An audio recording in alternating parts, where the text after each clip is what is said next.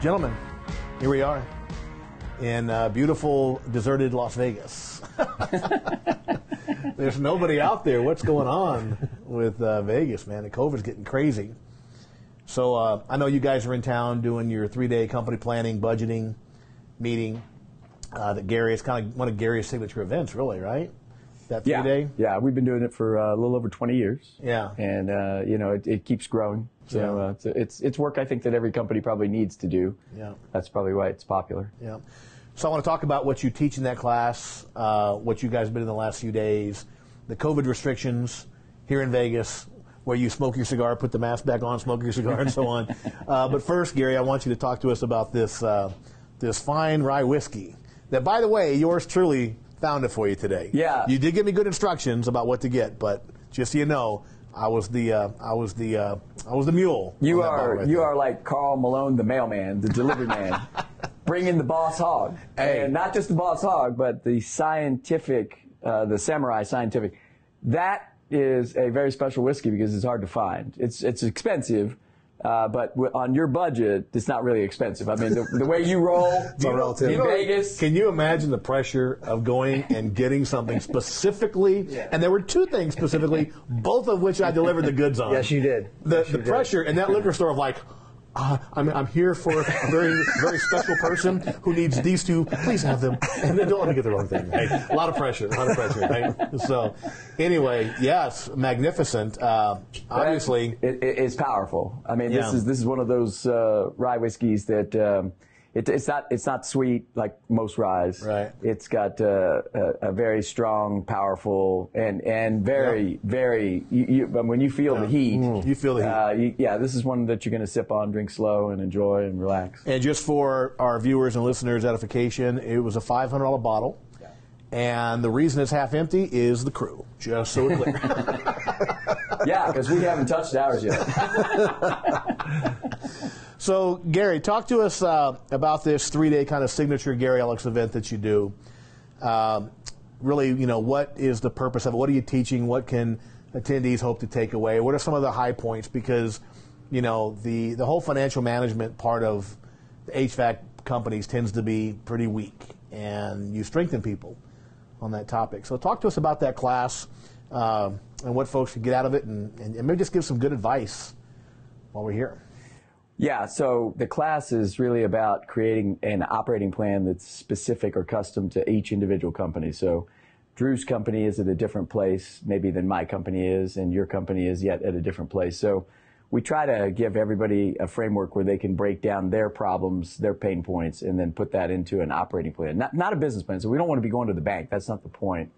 We want to be able to put that down on a piece of paper to align the organization. So the biggest challenge I think contractors face is getting everybody on the same page and doing it the way like the owner would want it to be done.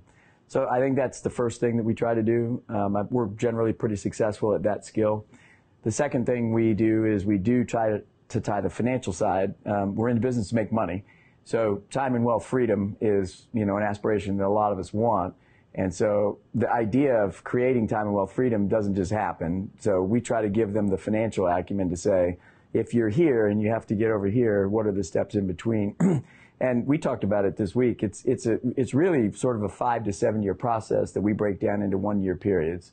And so each time we do this, we've had probably 50% of the companies this week have been in the class before, and they've made progress, and they're looking at different things now. And so the financial side of it is very much pricing, teaching budgeting, dual overhead, GP per man day, break even, understanding how many service agreements that you can, capacity. So there's a lot of stuff in there that's stuff that you don't talk about on a day-to-day basis. We want to sell, we want to install, we want to service. So we try to get ahead of the curve so that we can do all that stuff really well. So it's a lot of fun. We had a great time. Drew did a great job. We had an awesome group. It's about 40 companies in the room.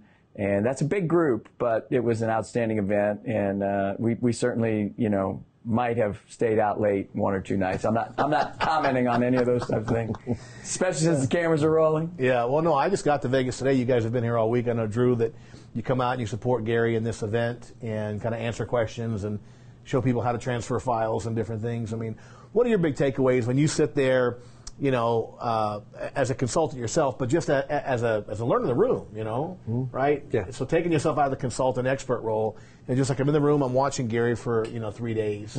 What are some of the key takeaways that you see that dealers can really benefit from? Well, number one, you got to make sure Gary's got his triple grande, hot mocha, no whip, no fat, coffee. It's quad. It's quad. Well, when you go vente, it's quad. Morning squad, afternoon triple. So you got to make sure he's got that. Otherwise, if G-Man's not happy, no one's happy, right? That's true. So, that's very true. No, but seriously, it's a great event. I've had the honor and privilege to sit in on it, and it's cool because it is different every time. I mean, he comes in battle tested, from the last event or the last, several gigs that he's worked with, people, and he has all these great stories, and these stories are such amazing teaching points to bring to life the concepts and strategies and tactics that he is teaching, and so then people have these aha moments. Some of the things he got into that were just, to me, highlights for the class this time around. That where maybe previous classes, they got ahas on other things. He did a thing on getting specific. So day one, he just went around the room and had everybody introduce themselves and asked them, like, what are they looking to get out of this? Why are they here? And they all came in with these superfluous or nebulous statements. And he made them own those statements and say, okay, hold on.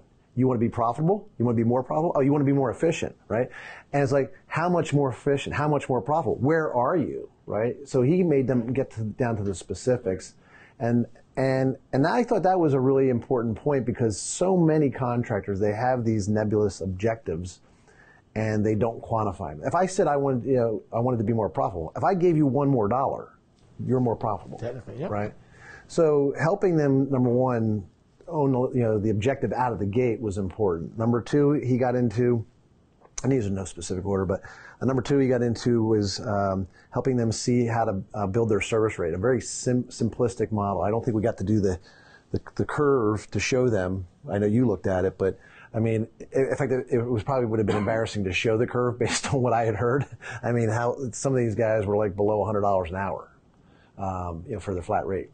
And some of them were still doing time and material. So, but he helped them see a quick, formula today that allowed them to see where they needed to be, flat rate. And I don't know, what about 70% of the room needed to increase their prices? Oh no, pretty much everybody said they need to. The only one was Armin. Armin said he didn't. And George said he could. 330 was sort of the number that everybody arrived at, based on where they need to be at minimum. And I think Armin was probably at 331 or something. Everybody else was below that. So you got to come up to that place. And you can go beyond that, of course. But yeah. Right. And you looked at so we asked everybody to kind of submit their numbers just so we could see what they were. I looked at a handful of them as I was collecting them, and there were a lot of them that were well below 200. And so I thought that was great. Also helping them see, how to do promotions and how to build that into your cost structure where you're not just basically taking a bath in the middle of a year, at one point in the year when you're trying to sell things and, in the shoulder season to make things happen. It's you get your customers throughout the course of the year to help pay for that, and showing them how they build that into their budget for the year. So I thought those were a couple really cool things that, at least in this class, that he helped people see. But the most important thing I think is, like he said, is they're working specifically. They're told to show up with their numbers, and they're working specifically with their numbers. Some of them have multiple people from their teams here, and it's really a workshop. I mean, there are working sessions where they're working on their content, and then they come back with real questions, and they come back with, hey, I got this idea, I got this opportunity, I got this thing going on. How would I do this? And I'm now starting to see some guys, because I've done this with a couple of years with him, who have come through before. He has seen multiples come through, but it was pretty neat because I see some that were lost, right? Completely lost the first time I met them, but now it's like they're asking advanced questions, right? Because they came in here, but now they're here. Yeah. Right? And so, I don't know, we figured it's probably about a 3 to 5 year window that we think, depending on the company, where you'll eventually get all of it. And I'm not saying you don't need this, because he'll always come, he's always updating the tools, and he'll come in with the next level of stuff. But I mean, they get those foundational principles in place. So it's pretty cool to watch.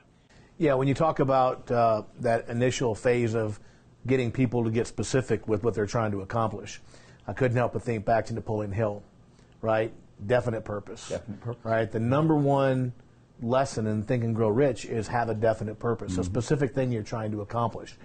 So Gary, I'd just like to ask you, you've got the responsibility, really, people come to you, 40, 50 companies at a time, and they're thirsty, right? They're hungry, like, we got to figure this out, right? How important is it, do you think, to get them focused on a specific thing they're trying to accomplish? I think it's the primary discussion that we start with, which is, there's this big group of items that you have to deal with, and how do you prioritize that? I think that's always the choice.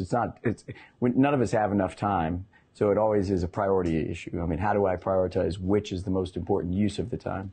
So we basically tell them, 1 to 3 items and not more than 5, and that's it. So we'll go through a situational analysis, and so you might have 20, 30, 40, 50 items on the, hey, I want to do this list, and we make them prioritize it to A1 through A5, and we basically talk through, these are the 5 items.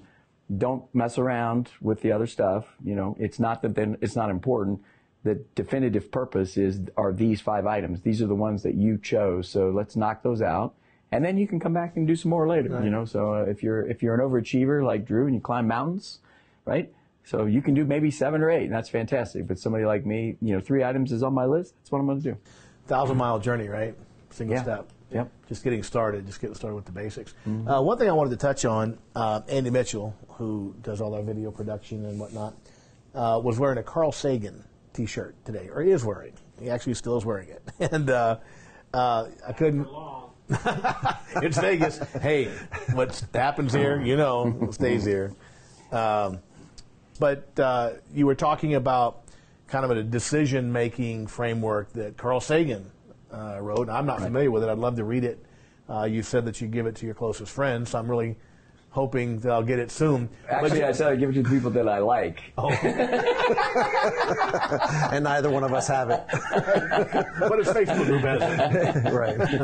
But 1 or 2 takeaways from that, because that sounds really, really interesting, this whole decision-making process and different things. Yeah, the basis of the article is decision-making. He calls it the baloney detection kit. He used a different word in real life, but on the web, that's what it is. You can search that. It's part of his book. He actually wrote a book, and it's an excerpt, and it's probably the most important chapter. So what it is it's 20 rules for making sure that you're able to take the emotion out of your decision-making and actually put it into context. And I think that's the struggle with business entrepreneurs. My businesses are personal to me. Like we had a meeting this morning, and it wasn't going that great. And Andrew's texting me, and I'm texting him, and we're going back and forth, and we're just out of our normal place. Like, we're emotional because it's personal. And so from a business point of view, that's usually not a good place to be. Right. And so what he does is he writes the ideas, hey, this is what you need to do in order to be sure that you make the best decisions. The best decision makers are people that use facts and data points. And one of the things he talked about is there's a difference between truth and accuracy. So it's entirely possible that you believe something to be true, and you really do believe it. And so it is a truth for you, but it does not mean it's accurate. So the idea that he talks about is, hey, you got to verify these things, data points. So for the class, for us, especially when it comes to budgeting, break even, looking at your pricing, people will say, I can't raise my prices, I'll lose all my customers. Well, that might be a truth, but it's certainly not accurate, because we've had thousands of companies where we've raised prices. Right. And I'm like, it would take me 5 seconds to raise your prices. I mean, I'm not emotional about it. But that's the kind of stuff that he talks about. It's not about business, it's about life. And so it's about building leaders and managers and teaching managers how to actually make good decisions. So if you can get your team to sort of organize around the ideas that, hey, we're going to use data and we're going to make sure that we have a process to make a good decision, I think that strengthens the company a lot. And so I just encouraged everybody to just, grab that and read it. And I think you pulled it up, and it's an outstanding piece of literature. I would encourage everybody to read it. Yeah. I'll definitely check it out. It reminds me, a friend of mine named Vince Vicente wrote a book called The Elephant and the Ant. Oh, yeah. Mm-hmm. And the scare? Yes. Yeah, Canadian. Downhill scare? Speed scare. Yeah. Speed skiing. Speed skiing, yeah.